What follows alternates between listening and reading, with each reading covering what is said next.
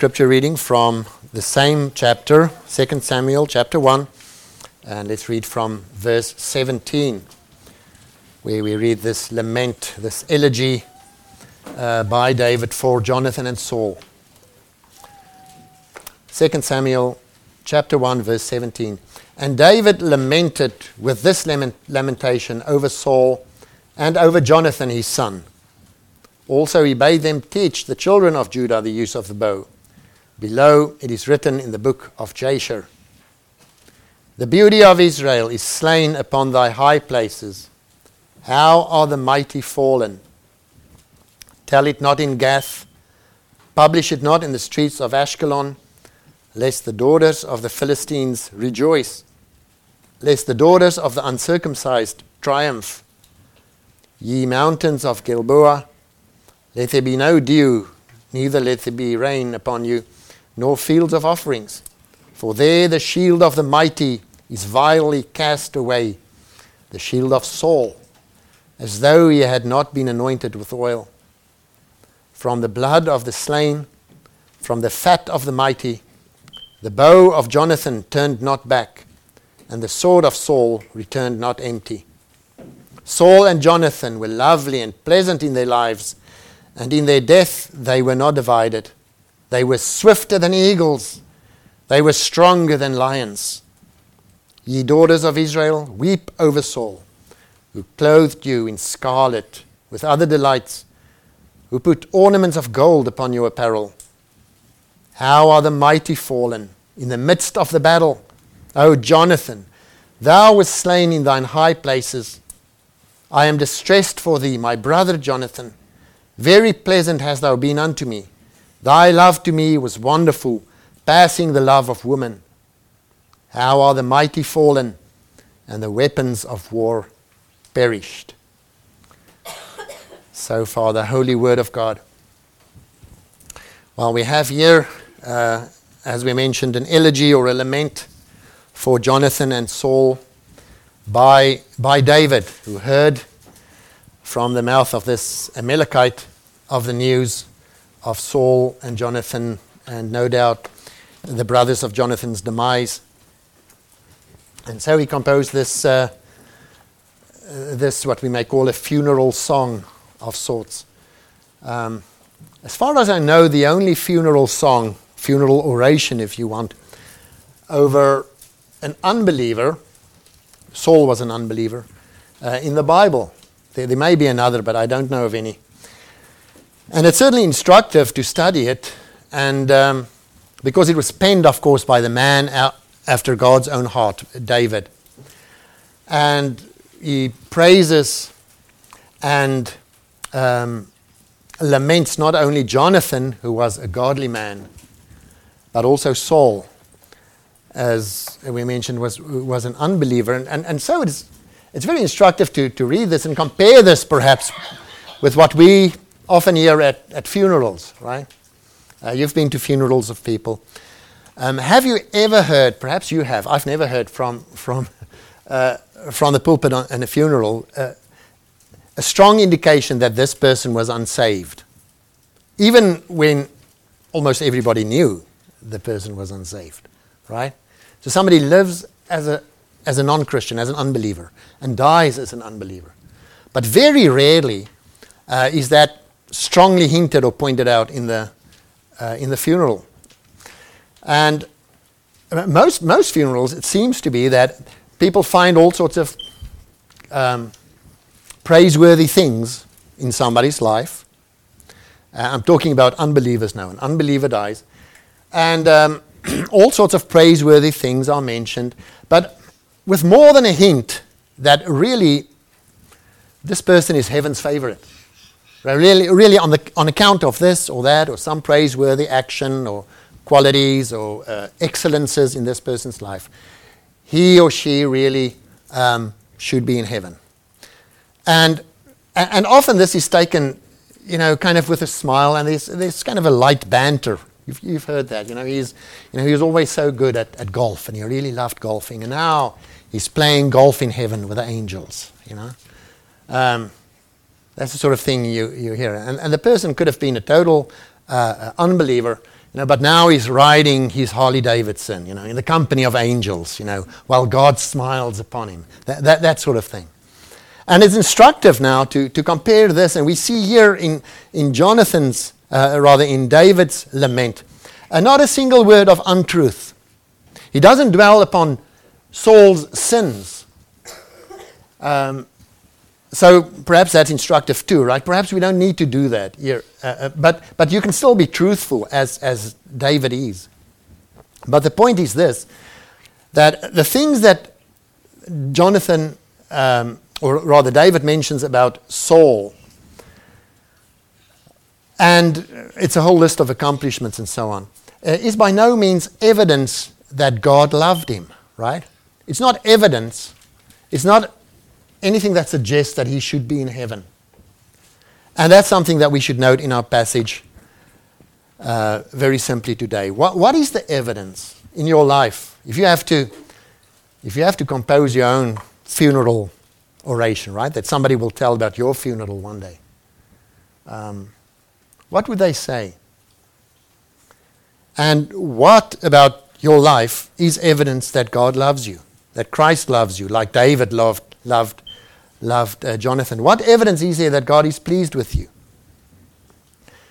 You can have all sorts of accomplishments. Should God be impressed by those things? That's what we want to ask today. Because Saul, we know, was an unbeliever, outside of God's love, and he died outside of God's love. And so we can learn from this passage what cannot be evidence of God's love. And the first thing is this. Evidence that God loves you cannot be God's natural gifts. God's natural gifts.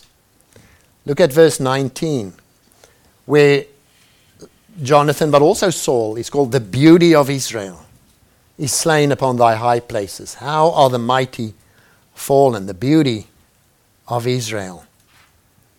They are called, verse 23, Saul and Jonathan were lovely and pleasant in their lives. Certainly that was true in a spiritual sense also of Jonathan, right? Lovely and pleasant.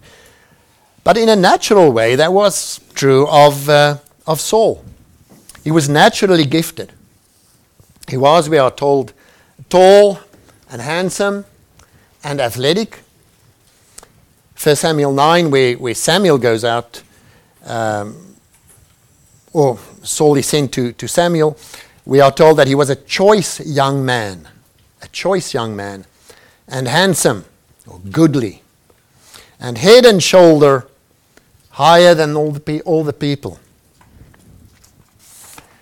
Later in 1 Samuel 10, we are told that when he stood among the people, he was higher than any of the people, from his shoulder and upward.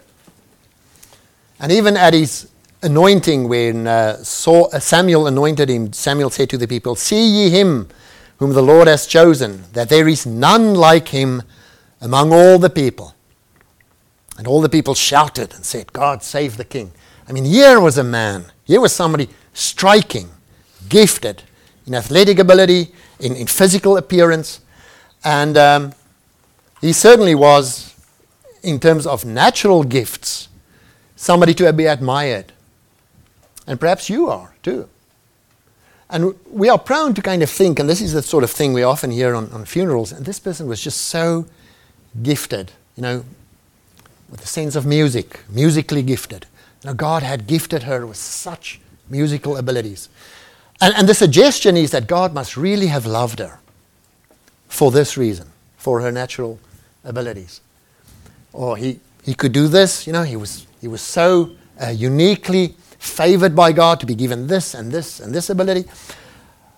But you see, this doesn't make you heaven's favorite. This doesn't mean that God loves you, because he gives those very same abilities to many unbelievers.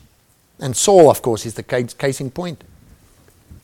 Far better to be like Helen Keller, deaf and blind, but be a Christian.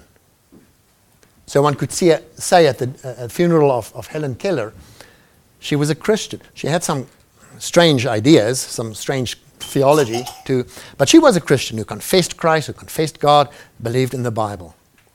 Or Joni Eariksson Tada, those of you who have read about her. She was, I think, about 17 years old, 16 or 17 years old, and then in a dive into shallow water, and then hit a sandbank and broke her neck. And she was a quadriplegic, since then, so for more than 50 years. Paralyzed in her legs and her arms, couldn't use any of her limbs, spent her life in a wheelchair. And yet she praises God. She was a Christian when that happened, she says, but she lived, very nominally as a Christian. She had no real desire to live for Christ, no closeness with Christ. Christ wasn't the center and the purpose of her life. But through that accident and through the suffering that brought, she has been, she said, brought closer to acknowledge God and to thank Him and to seek after Him and to seek after spiritual union and unity with Christ above all. Far better to be in physical gifts, to have much taken away from you, and yet to be a believer, right? So that's the first thing. God's natural gifts are no evidence that God loves you. Those natural gifts can be taken away. Any one of us can have an accident. Your beauty, girls, your beauty may be the thing that you prize above everything else. That you can lose that in one day. Your intellect, your intelligence, your whatever gift it is that people praise you for and that you think gives life a purpose and meaning and dignity to your existence. That cannot be the ultimate dignity. That cannot be the purpose. That cannot be the center point of your life. A second evidence, second thing that cannot be evidence that God loves you, that God, that you are in God's favor, is your success. God's good providence in your life. Because certainly Saul experienced a lot of God's good providence, his external blessings. We read, for example, in verse 22 about his military victories. From the blood of the slain, from the fat of the mighty, the bow of Jonathan turned not back, and the sword of Saul returned not empty. Saul was accomplished as a military commander. We read, for example, about his victory over Jabesh Gilead, or rather the Ammonites who besieged Jabesh Gilead. Remember that instance where the Ammonites besieged Jabesh Gilead and they said, yeah, you can serve us, we'll make a covenant with you, but everybody has to pluck out his right eye or destroy his right eye. And that's the condition. And then Jabesh Gilead said, just give us 7 days and we'll see if anybody will save us. They sent message. And then in those 7 days, Saul mobilized an entire army of 335,000, I think it was, people in 7 days. And then sent message to Jabesh Gilead and said, tomorrow when the sun is hot, there will be deliverance for you. And then from the time he sent the message, probably through the night, moved his troops and attacked Jabesh Gilead. And we read of similar other exploits too, where we see God's blessing, God's external blessing, success, in this case military success, resounding military success, that met Saul. So verse 22, the sword of Saul returned not empty. We see that in verse 23 as well, where we read that they were swifter than eagles and stronger than lions, a suggestion there of military strength too. Or verse 27, how are the mighty fallen and the weapons of war perished? The mighty, he is one of the mighty. He was a mighty man, blessed by God in many of his political and military endeavors. Verse 19 as well calls him one of the mighty. How are the mighty fallen? God's good providence. Have you met with God's success in business, in your social life, in your studies, in many of your endeavors, in marriage, in your family life perhaps? Well, praise God for it. But you need more than that to be sure of your relationship with God and with Christ. Somebody can have a stable family life and be an unbeliever. Somebody can be successful in business, successful in politics, successful militarily, or in some or other area of life, and yet be outside and live outside of God's love. Don't be lulled into thinking that God's kindness in granting you success is evidence of God's approval. Thirdly, evidence that God loves you cannot be your service for the cause of Christ outwardly. Perhaps you do a lot for the sake of the Lord, outwardly at least. Well, look at Saul, what he was doing. Well, we have this praise in verse 24, specifically mentioning Saul. Ye daughters of Israel, weep over Saul, who clothed you in scarlet, with other delights, who put ornaments of gold upon your apparel. Well, these were spoils of war, possibly, or otherwise the fruits of economic prosperity and success, which through Saul's labors, through Saul's successes, accrued to Israel. So Israel were enjoying the fruits of Saul's successes, so that they could delight in their clothing, the scarlet, other delights, and ornaments of gold, and so on. Financially blessed, perhaps blessed because of the result of Saul's military successes, and in other ways. Certainly, God's people, one could say, God's Old Testament people, prospered because of Saul. And there have always been, throughout history, people, even unbelievers, who have directly or indirectly, sometimes purposefully, served God's kingdom outwardly, in an outward sense. We think of Cyrus in the Old Testament, the Mede, who let the people return to Jerusalem to rebuild the temple and so on. He wasn't a believer.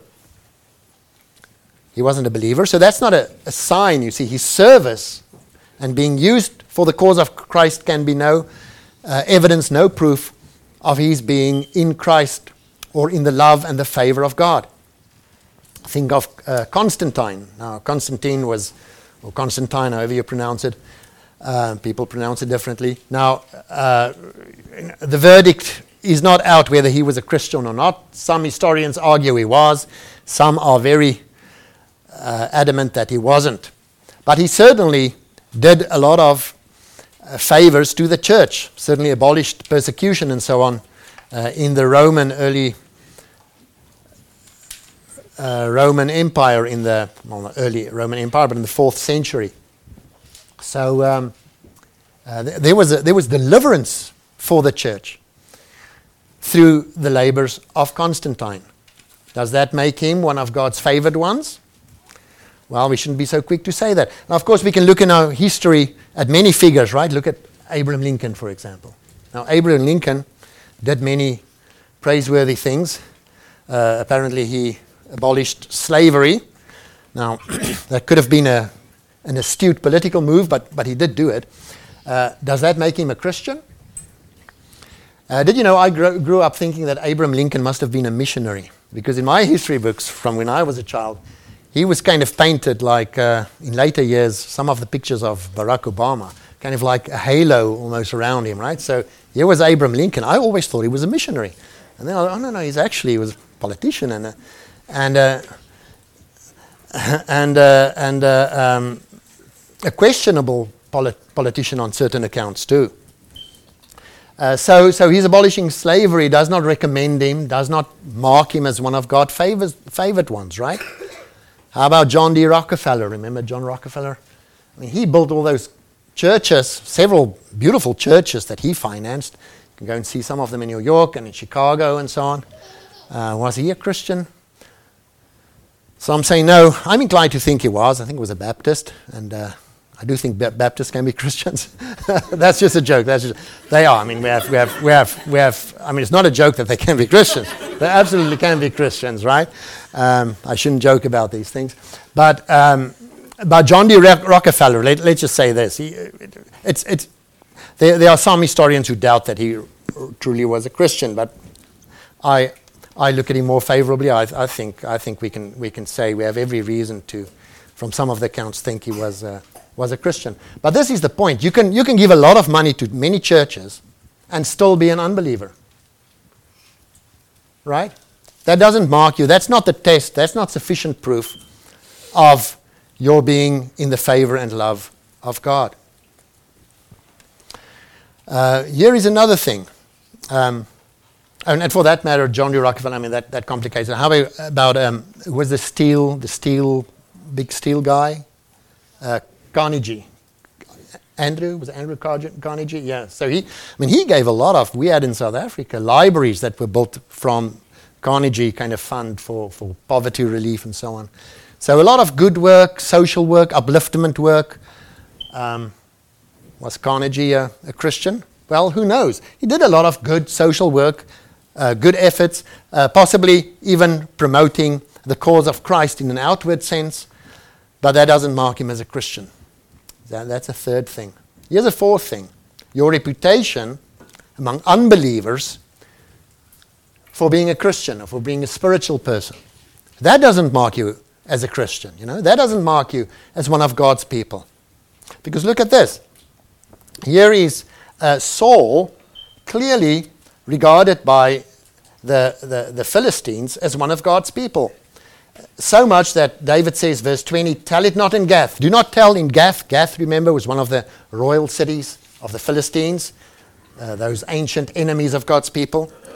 Tell not of Saul and Jonathan's death in Gath. Publish it not in the streets of Ashkelon, lest the daughters of the Philistines rejoice, lest the daughters of the uncircumcised triumph. Now, why would the daughters of the Philistines, the uncircumcised, God's people's enemies, why would they rejoice? Well, because they hated Saul. Because they saw Saul, as they saw Samson many years earlier, as a threat to the Philistine power and the Philistine dominion. They saw Saul as somebody who was protecting God's old covenant people, and he was indeed a hammer that God used to often smash the Philistines. Now, we do get the sense that towards the end of Saul's life, through his neglect, through his sinful neglect, and his obsession with trying to pursue David, he neglected his defenses, opened the borders, left a lot of the weak spots in Israel undefended so that the Philistines could then amass their massive army really in the center of Israel and inflict this devastating blow against Israel and against Saul. But nevertheless, at different times throughout his life, he was much used by God for the destruction of the Philistine forces and the unbelievers. So that he had a reputation, you see. He had a reputation of being God's man, God's king, the king of God's people. And it can be in your case that you have, among the people you move, among your friends, in your neighborhood, at your workplace, it's possible to have a reputation as a spiritual woman, as a spiritual man, as a spiritual boy or girl, and yet not be a Christian, you see. Everybody can speak of you as a Christian. That doesn't make you a Christian.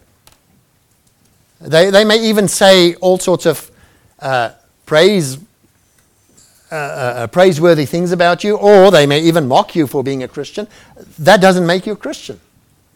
Your reputation among unbelievers, or for that matter, among believers, doesn't in itself make you a Christian. That is no evidence, no sufficient evidence at least, that God loves you at all. Saul was the enemy of God's enemies, broadly speaking, and yet that was no proof that he was in the love of God. Here is a fifth thing.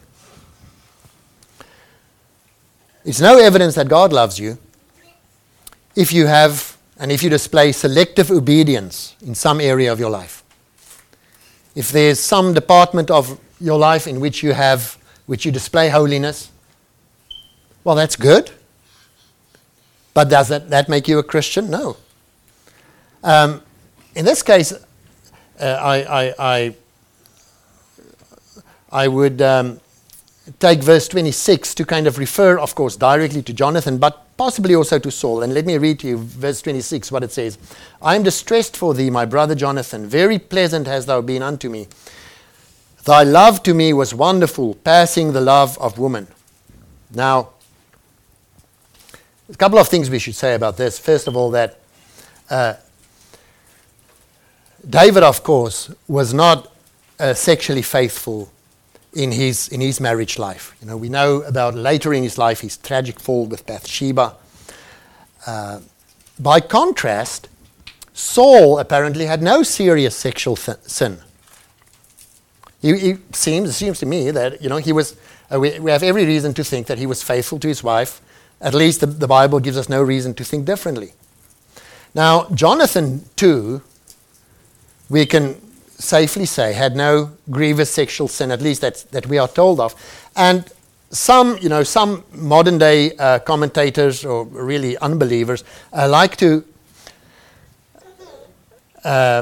pounce on verse 26 here and say that, here we have a Jonathan and David really had a homosexual relationship, because they say, look at this. Thy love to me was wonderful, passing the love of woman. They say, there we have it, David and Jonathan. There's something very inappropriate in their behavior, in their relationship. Well, what shall we say about that? Well, there's no reason to allow that. That would be wholly out of place, wouldn't it? For somebody like David, say he did, just for argument's sake, say he was involved in some sin with Jonathan. He would not broadcast this in a lament for Jonathan, where he's singing of Jonathan's godliness and the beauty of Jonathan's soul in this lament. This is not the place to then, without a hint of confession or of guilt, refer to that. So this would be a most unlikely reference to any inappropriate relationship.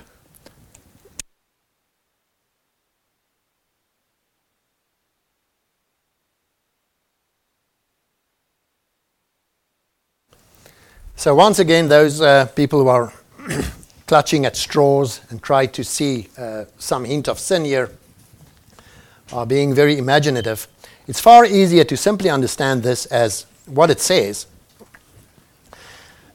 Jonathan's love was better than the love of the woman, at least some of the women, that David had known up to now. Because if you think of David's first wife, Michal, she was disloyal to David to the point of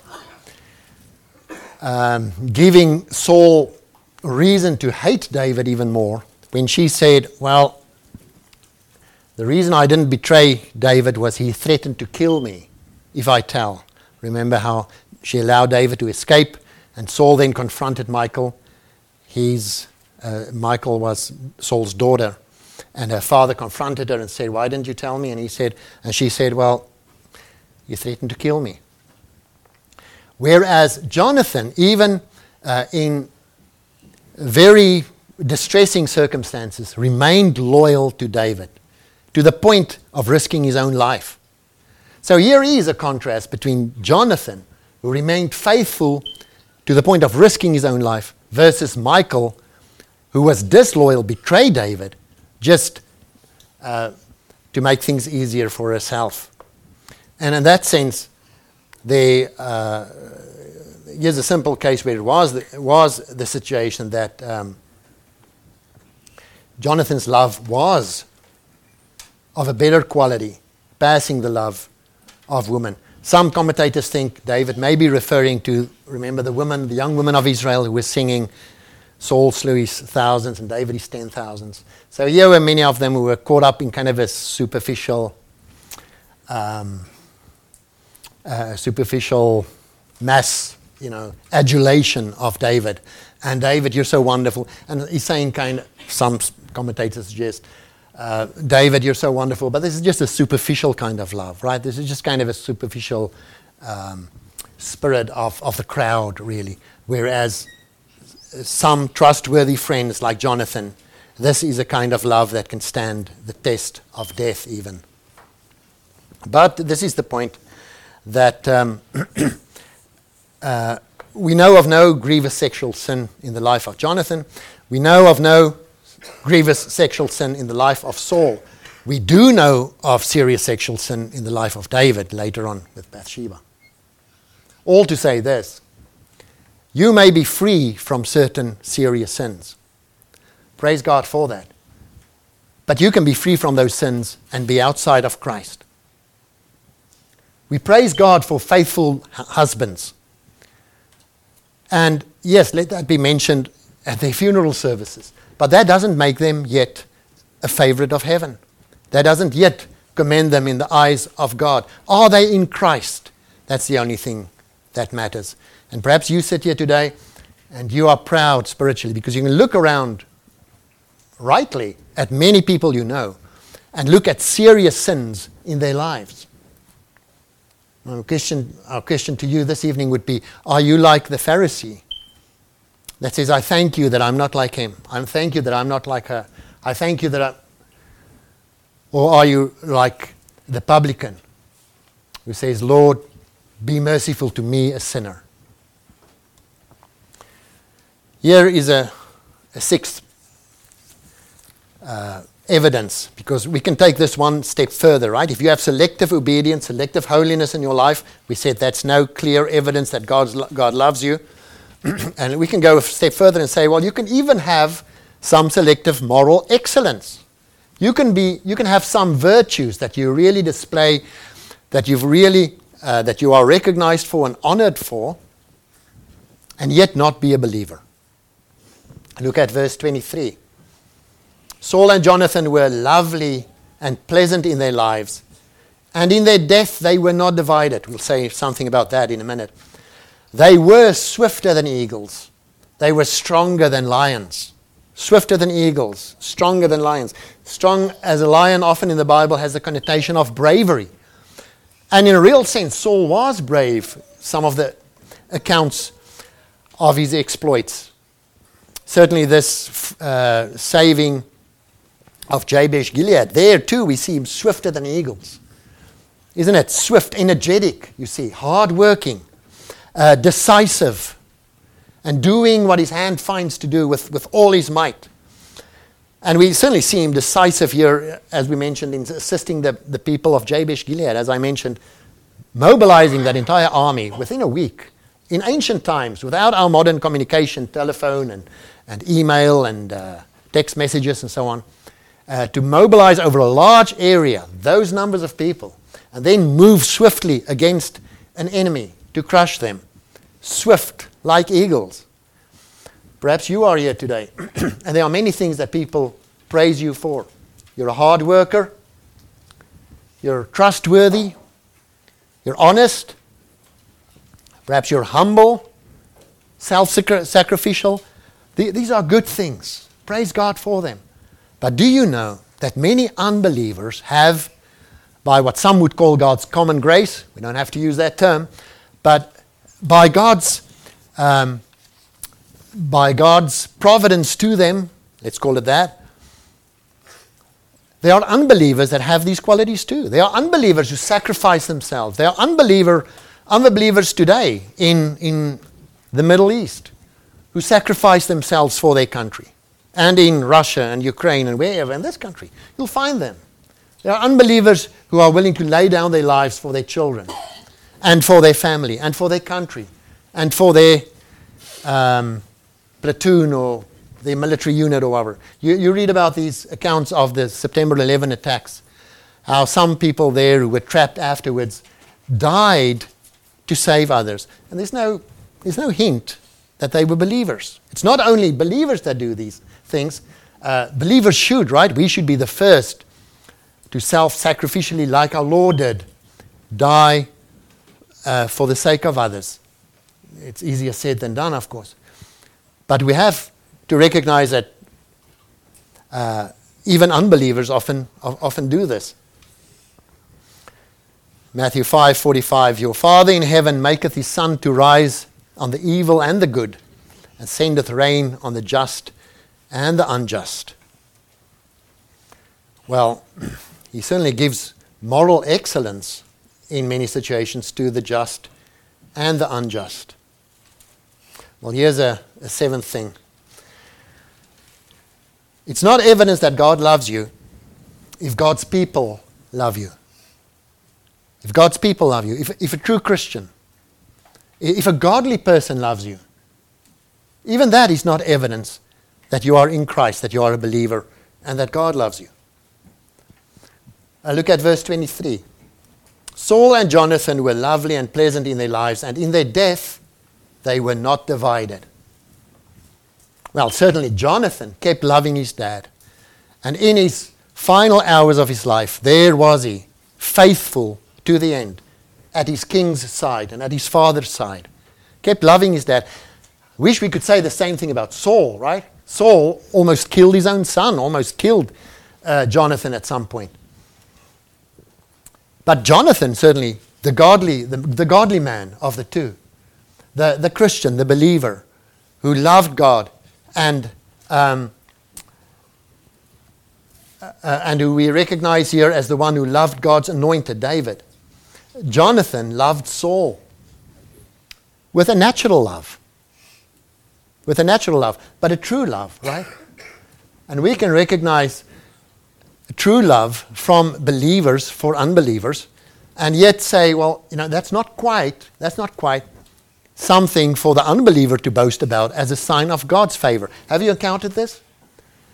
I know people that are married to a godly spouse, unbelievers that are married to a godly spouse, and think that because of the fact that he is married to a godly wife, for example, God loves him. He will go to heaven because he's married to this wife. She loves him, so God must love him. And perhaps children, there are some of you here today. Are you done at the back there? It's my own children that I have to address like that sometimes.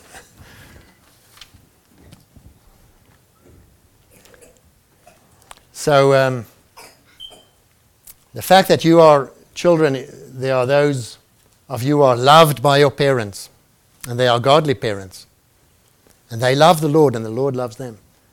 That in itself doesn't make you beloved by the Lord yet. The only question is this: do you love the Lord Jesus? Do you believe in the Lord Jesus Christ? That is the question that you have to know and that you have to settle.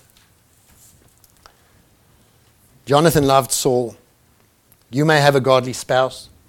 You may have a godly parent. Sometimes it's the other way around, right? Sometimes parents have godly children. And I think that somehow, because of that, they are heaven's favorite. Not quite. Not quite. You have to make sure of your situation, your spiritual status in Christ. What is the only significant question is this: do you love God's anointed? Do you love God's anointed? Do you love the greater David, Christ? Do you love, like Jonathan loved David, and David loved Jonathan? Can you say that you love the greater David, that you love the Lord Jesus Christ, which means you believe in him and you believe in his word? If you believe in the Lord Jesus Christ, that would mean you believe in the Word of God. Christ himself is called the Logos of God, the Word of God. If you believe the Word of God, if you believe the gospel, if you believe in Jesus Christ, that is the only thing which gives you every reason to say, God loves me.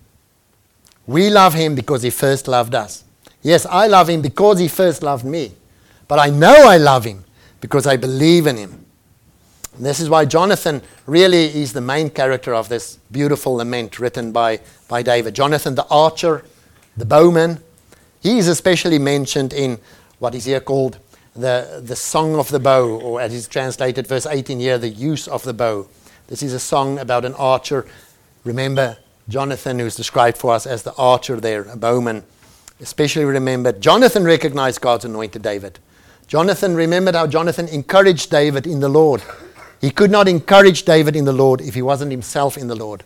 But what a picture to us of what it means to love the Lord's anointed and to be therefore safe and secure in the evidence that God loves you because you love his anointed and you believe in him. Amen.